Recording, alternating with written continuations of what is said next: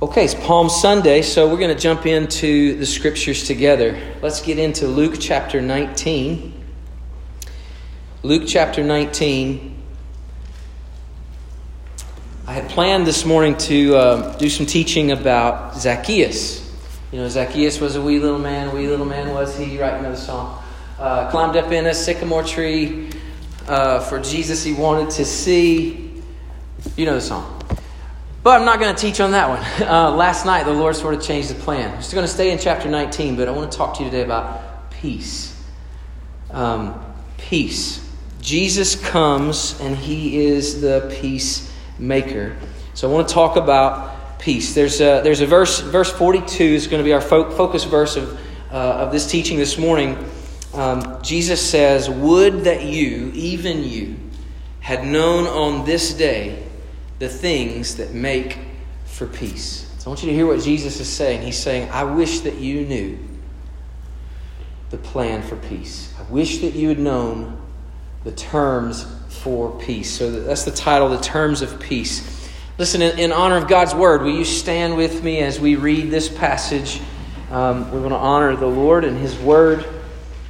We'll read together from verse 28. Luke 19, verse 28. When he had said these things, he went on ahead, going up to Jerusalem. When he drew near to Bethphage and Bethany at the mount that is called Olivet, he sent two of his disciples, saying, "Go into the village in front of you, where on entering you will find a colt tied, on which no one has ever sat. Untie it and bring it here. If anyone asks you, 'Why are you untying it?' you shall say this, 'The Lord has need of it.'" So those who were sent went away and found it just as he had told them. And as they were untying the colt, its owners said to them, "Why are you untying the colt?" And they said, "The Lord has need of it."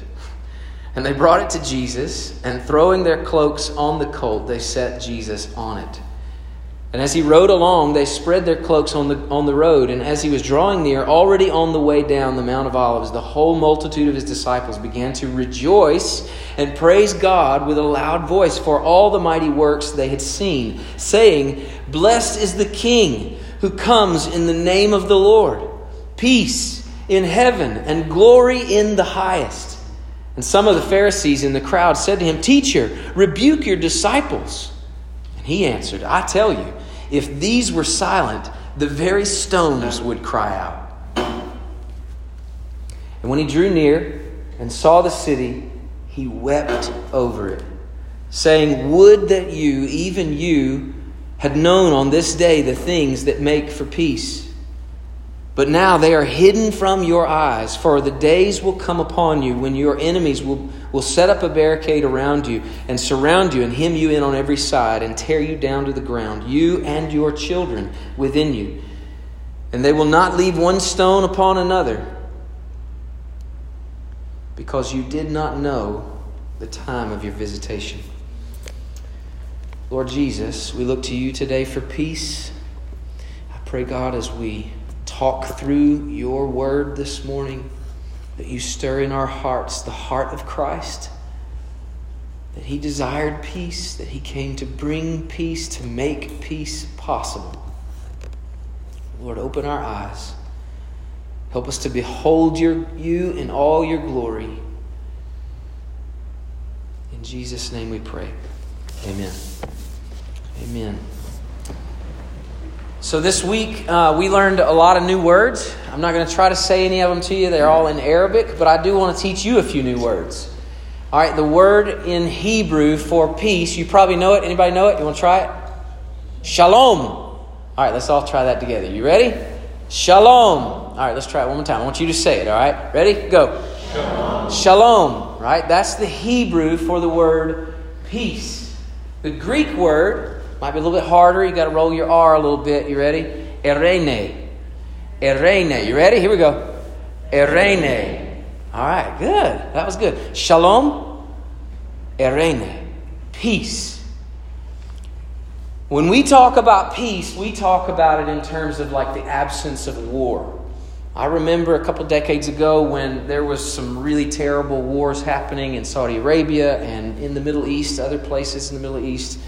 And I remember there was a theme Everybody was saying it, signs everywhere, peace in the Middle East. You guys remember that? Am I the only old one here? Peace in the Middle East, right? What we're talking about there is the absence of war. We just want those people to stop fighting. When the Bible talks about shalom, it's not talking about only the absence of conflict. When it says shalom, it's talking about making things whole again, making things perfect, making things right. What's been broken is now made right. It's restored. Shalom. Eirene is the same concept. It's this idea of making things complete, bringing wholeness back to what has been broken. So think about it. Shalom or Eirene is in terms of relationships. It's in terms of if a farmer loses a sheep, his flock is not at peace. So the Old Testament actually says if that's happened to your neighbor, bring shalom. Bring shalom to your neighbor. How do you bring peace to your neighbor? Well, you help him find his sheep and get it back in the pen. That's how you bring wholeness. So when the Bible talks about peace, it's not just talking about the absence of conflict. It's actually talking about, get this, the presence of Christ. You say, well, that's really hyper-spiritual there, Justin. Well, yeah, it is. Because peace, biblical peace, is a person. It's not just the absence of conflict. Peace is a person. I'm going to show you that, okay? Grab your Bibles. We're going to walk through some text together. Ready? Romans chapter 5, verse 1. I've written them here on your outline. I hope you have one of those. Romans chapter 5, verse 1. Therefore, since we have been justified by faith, we have peace with God through our Lord Jesus Christ. We have peace with God through Jesus Christ. The next passage I want us to look at is Ephesians chapter 2. So flip there, Ephesians chapter 2. Verses 14 and 15. Paul's writing and he says, "For he himself is our peace." He himself. Who's it talking about? Verse 13 says, "But now in Christ Jesus, you who were once far off have been brought near by the blood of Christ, for he himself is our peace." When the Bible talks about shalom or eirene, it's not talking about just absence of conflict. It's talking about a person, the person of Christ, and all that he brings into a situation. So in Ephesians 2, he says, he is our peace. And flip the page, chapter 4. What are we supposed to do about this? Well, chapter 4, verse 2. "With all humility and gentleness and patience, bearing with one another in love, eager to maintain the unity of the Spirit in the bond of shalom," the bond of peace. So we are to be eager to maintain unity in the bond of peace. One last passage I want you to look at. It's in Colossians, just a few pages over. Colossians chapter 1, verses 19 and 20. "For in him all the fullness of God was pleased to dwell." In Jesus, the fullness of God is pleased to dwell. "And through him to reconcile to himself all things, whether on earth or in heaven, making peace by the blood of his cross." So how does the peace of Christ come to us? No other way but by the blood of his cross. This is what peace is. Peace is not just absence of conflict. It's the presence of God in Christ. All right. Second thing, I want to move quickly through these thoughts this morning, but I want to spend enough time with it that I hope it resonates with you, okay? So I want us to see, go back to Luke 19. I want you to see the prophecies about this peace. So in Luke 19, the whole reason we're focused on this is because last night as I was reading, it was like the Lord just said, I want you to really zero in on this idea of peace. That verse that I put at the top of your handout, verse 42, "Would that you, even you, had known on this day the things that make for peace." And as I started meditating about peace, I began to see it's all through this passage. This idea of peace, that Jesus, through the blood of his cross, is bringing peace. Let me show you where all that is, okay? Go back to verse 28. And when he said these things, he went on ahead, going up to Jerusalem. Now, this is crazy, but get this. The name Jerusalem, you know what it means? City of peace. Get it? It's Yerushalom. Jerusalem, city of peace. Wild, right? The city of peace, Jerusalem. And then Jesus, what does he tell his disciples to do? Here's some details. Let's don't miss them. He says, I want two of you to go into the city. You're going to find a donkey there, a colt, a young donkey. I want you to untie it and bring it back. And if somebody asks you about it, just say, the Lord needs this. That's a great plan, isn't it? That would not work if you went to steal somebody's car, right? That wouldn't work. So it's a great plan because Jesus came up with it. It's a great plan and it works. Exactly what he said might happen happens. Somebody goes, hey man, what are you doing with my donkey? And they're like, the Lord has need of this. He's like, yeah, okay. I don't know why that works, but it works. All right. So these guys come back with a colt. They throw a cloak on the top of it, and then Jesus gets on a colt. Why all of this information about a colt? Because here's the thing. A king rides in on a war horse. Kings come in on war horses. They come in to take over with a war horse, but Jesus saddles up on a young donkey. A colt is an animal of peace. He's not coming in as a warrior. He's coming in to bring peace. And he rides in on an animal that says that. It's a declaration. It's slow and kind of wonky, right? It's not a war animal. The third thing is these garments of peace. This idea of these followers taking their cloaks and laying them in front of Jesus. And this donkey is walking across their garments. The garments of peace. This is a picture of a person who is entering the city bringing peace. This gesture Jesus comes in with, he's saying, I come in peace. That's the imagery. Jesus is the Lord of peace. That's what they were told to say. The Lord has need of it, right? The Lord has need of it. So there's just some prophecies that are fulfilled. Zechariah chapter 9, if you want to find it, that's the next to last book in the Old Testament. I'm going to read it to you. Zechariah 9:9 says this. Rejoice greatly, O daughter of Zion. Shout aloud, O daughter of Jerusalem. Behold, your king is coming to you, righteous and having salvation is he, humble and mounted on a donkey. On a colt, the foal of a donkey.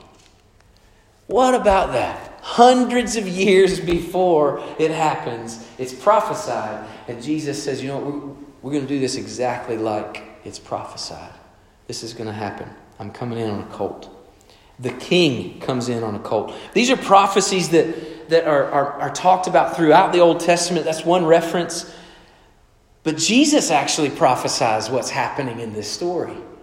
Jesus actually says, he foretells his own death. He foretells a lot of these circumstances just chapters earlier. Would you take your Bibles and walk with me through these? Luke chapter 9. I'm just going to read them. I want you to see them. Maybe make note of them in your Bible. Luke 9, Jesus has just asked his disciples, who do men say that I am? Who do you say that I am? Peter says, you're the Christ, the Son of the living God. And then Jesus says in Luke 9:22, the Son of Man must suffer many things and be rejected by the elders and the chief priests and scribes and be killed, and on the third day be raised. He's predicting his murder, right? Who does that? Who predicts their own death in this way? Turn the page. In Luke 9, later in the same chapter, Jesus has just healed a boy. He's cast out an unclean spirit, and everybody is marveling. They're all like, wow, this guy's amazing. And then Jesus says, verse 44, let these words sink into your ears. In essence, don't miss this. Listen up. The Son of Man is about to be delivered into the hands of men. He's talking about his death. And then a third time, go with me to Luke 18. In Luke 18, we've just had the story of the rich young ruler, and Jesus told him, you sell out all your possessions and give it to the poor, then you come and follow me. And the guy walks away sad because he's unwilling to make that kind of sacrifice. He walks away sad, and Jesus brings his disciples together in verse 31. And taking the 12, he says to them, see, we are going to Jerusalem. And everything that is written about the Son of Man by the prophets will be accomplished. For he will be delivered over to the Gentiles and will be mocked, shamefully treated, spit upon, and after flogging him, they will kill him. And on the third day, he will rise. Over and over and over, Jesus is prophesying his own death. And he knows that's why he's going to Jerusalem. He's going to the city of peace for them to kill him.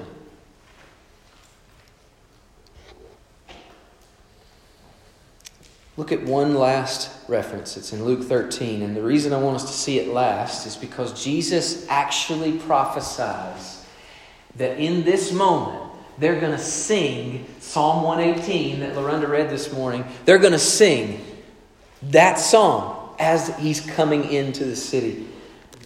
Luke 13:34, Jesus says, "O Jerusalem, Jerusalem, city of peace, the city that kills the prophets and stones those who are sent to it. How often I would have gathered your children together as a hen gathers her brood under her wings, but you were not willing. Behold, your house is forsaken, and I tell you, you will not see me until you say," listen, "Blessed is he who comes in the name of the Lord." That's the song from Psalm 118 that they're singing as he comes into the city. Isn't it wild how specific Jesus prophesies this moment? It's amazing. It's because it didn't catch him off guard. Jesus is not primarily the victim of a crime. He's the victor. The one who came to save our souls, and this is the way he intended to do it. He was in control at every moment. But I want us to look at the praise of peace, right? Those are the prophecies. Look at the praise of peace. Verses 37 through 40. As he was drawing near, already on the way, the whole multitude began to rejoice and praise God. They were saying, that verse, that Psalm 118, verse 25, they said, "Blessed is the King who comes in the name of the Lord." And then they say, "Peace in heaven and glory in the highest." Does that phrase remind you of any other passage? Glory in the highest. That phrase, what does it remind you of? How about Jesus' birth? Right? Luke chapter 2, the angel comes and says, "Behold, I bring you good news of great joy that will be for all the people." And then he says, "Glory to God in the highest, and peace," where? On earth. Peace on earth at Jesus' birth. Peace in the heavens at Jesus' death. Check this out because it's pulling us full circle back to Colossians chapter 1. I want you to see something. This is really cool. In Colossians chapter 1, verses 19 and 20.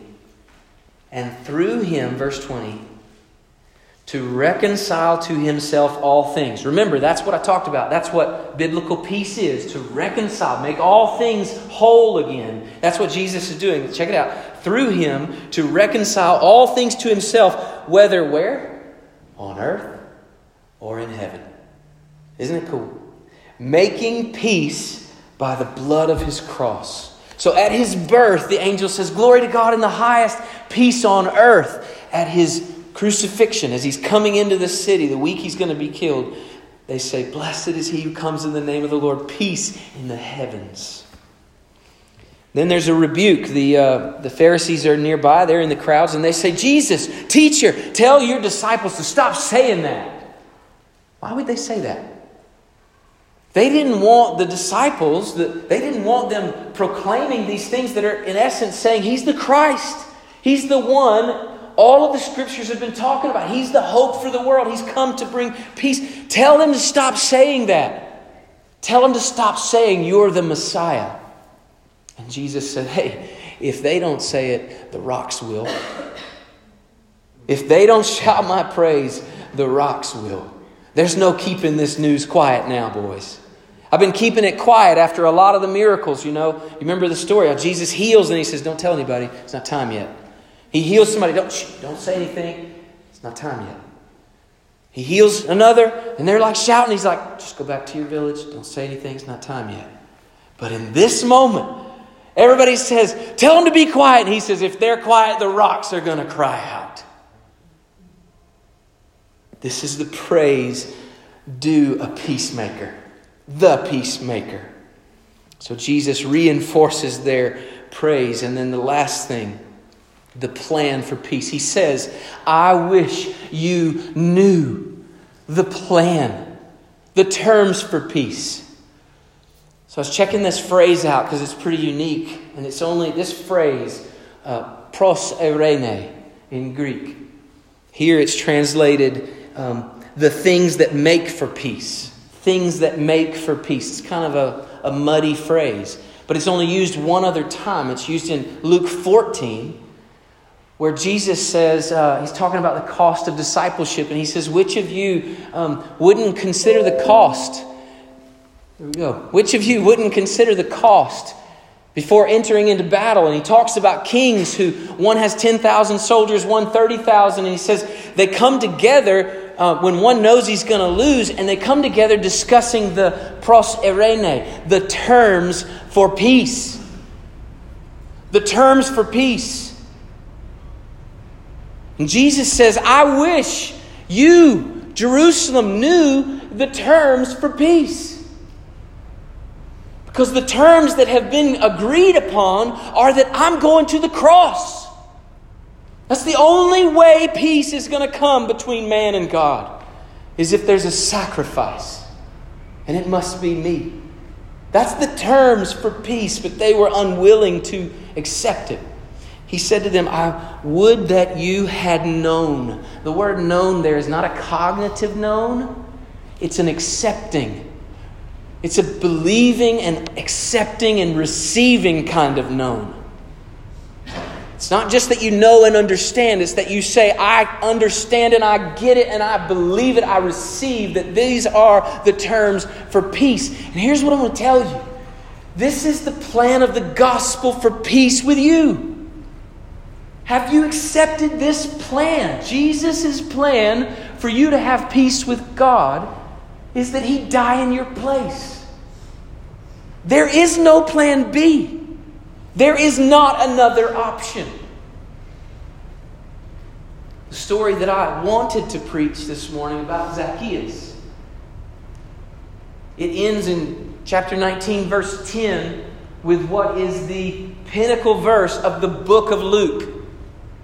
Verse 10 says this, the Son of Man came to seek and save the lost. If someone asks you, why did Jesus come? That's the answer. The Son of Man has come to seek and save the lost. So I want to walk through 4 things really quickly here about the plan for peace. Here they are. The Son of Man. His name is Jesus Christ of Nazareth. There's no mistaking who He is.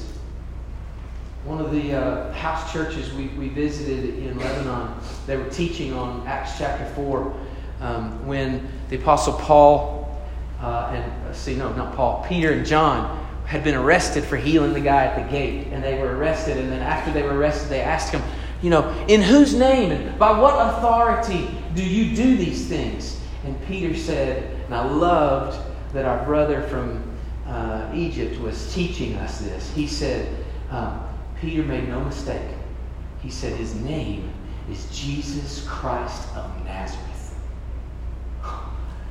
There was no mistaking who He was. And let me tell you, the Son of Man came to seek and save the lost. The point I want to make here is there is no other way. That's the point in Acts 4, verse 12. It says there's no other name given among men under heaven by which you must be saved. His name is Jesus. Why did Jesus come? He came to seek and save the lost. So to seek, what does that tell you? It doesn't mean he's looking after something that he can't find. I don't want to put Jesus in this position of weakness, but I want to put him in a position that the Scriptures describe him as a shepherd who's compassionate for every sheep. Even the one that gets out of the pen, he'll leave the 99 and go seek that one. He's a compassionate, merciful shepherd. And he has come to seek you. Are you thankful this morning that God came and sought you out? Are you thankful? I'm thankful that he found me. He found me. And he's come to seek you. And he's come to seek those around us and save them. Here's the thing. You can't be saved unless you know you need it. Jesus gave his life a ransom for many, the Bible says. He died in your place and in my place. The last night we were in Lebanon, I've been shooting these devotional videos, and we were standing at the ruins of Tyre, which it was pretty incredible. One of those pictures you saw just their feet on some rocks. And just so you know, that's a spot where Jesus walked. How cool is that? I was on cloud nine, right? But we're in the ruins, and Jonathan said, hey, this is a good spot for you to film one of those little videos you're doing. I was like, yeah, let's do it. So we shot a little video, and while we're doing the video, two guys walk up and they're just listening. And it was awkward. I kind of lost my train of thought because they're listening, and it was just weird. And but as I was finishing, our missionary who's there, Chris, started talking with those guys. And their question, you know what their question was? He said, Jesus is the rock. What does he mean? Jesus is the rock. What does that mean? And so Chris is like, well, the Scriptures say that Jesus is the cornerstone. And he just starts talking through Luke chapter 20. And it was amazing. Well, we walk over, we have a conversation with them, and we say, hey, we're going to be having coffee later. Y'all want to join us? And they were like, yeah, we'll be there. So we met them for coffee, and we sat across the table. And I thought we were just going to get to know each other and chit-chat. No, they go right back to Jesus is the rock. Right back to it. Tell me, what did you mean by that? So we sat across the table with coffee, and as calmly as we could, we said, well, we believe that Jesus is the Son of God. Oh, no, he's not the Son of God. He was a prophet, but he's not the Son of God. No, he's the Son of God who came to die. No. God would never come and die. He's too holy to die. God wouldn't die. Jesus didn't die. No, yes, Jesus did die, and he had to die. Because God says the wages of sin is death. And either you and I pay for our sins through our own death, eternal death in hell, or Jesus pays for your sins. But he had to die. He did die. Sadly, they couldn't receive that news. I want to tell you, Jesus came to seek and save, and the way he came to save is to die. And lastly, the lost. Now, I don't know about you, but sometimes when I get lost, I'm not great with directions, and so if I don't have a GPS, I get lost. And sometimes when I get lost, my wife says, honey, we're lost. and I'm, baby, I know where we are. We're not lost. But I know full well we're lost. I don't know where in the world we are, right? And she's like, we're lost. Pull over. Let's get help. I'll figure it out. Here's the thing. When you are lost, you need help. And there's only one helper. His name is Jesus. If you want to be saved, there's only one thing you need. You need. You either come to Jesus desperate, or you don't come at all.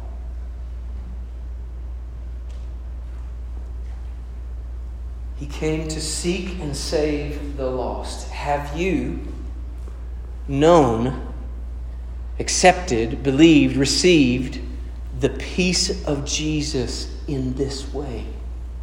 Have you? Have you put all your faith in the death and resurrection of Jesus Christ? All of your faith. I want to encourage you, if you haven't, today's the day for that. Give your life to Christ.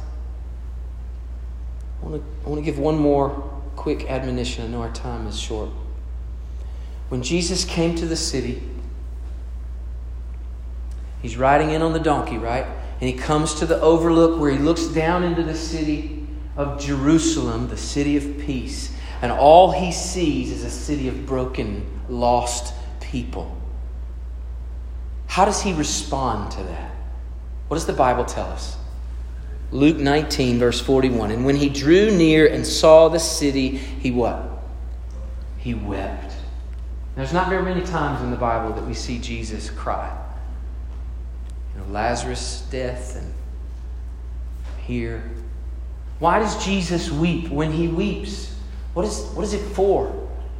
I'm telling you, it's compassion in the heart of God. So here's what I want to tell you, believer, Christian. I want to tell you, when you look over the lostness of our city, when you look over the lostness of your neighborhood, when you look over the lostness of our land, do you weep?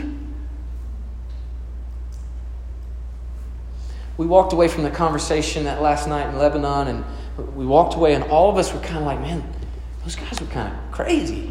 And they said some really off-the-wall things. I could tell you about it, but there's no point. It's really off-the-wall stuff. I mean, stuff that's wild. And we walked away kind of laughing a little bit about how wild the conversation was. And then last night I read this passage and I thought of them, and the Lord said, why didn't you weep for them? You laughed at their lostness. I wasn't laughing at their lostness. I was just laughing at the craziness of their answers, and it wasn't laughing in a ridicule kind of way, just like, man, how could they not see it? How could they not know it? But Jesus sees that kind of lostness and he weeps over it. And I want to tell us, church, we need to be a weeping church. We need to be a church that weeps over the lostness of our city and of our world. You may have the peace of Christ, but if you don't weep over lostness, you don't have the heart of Christ. And I want to have his heart.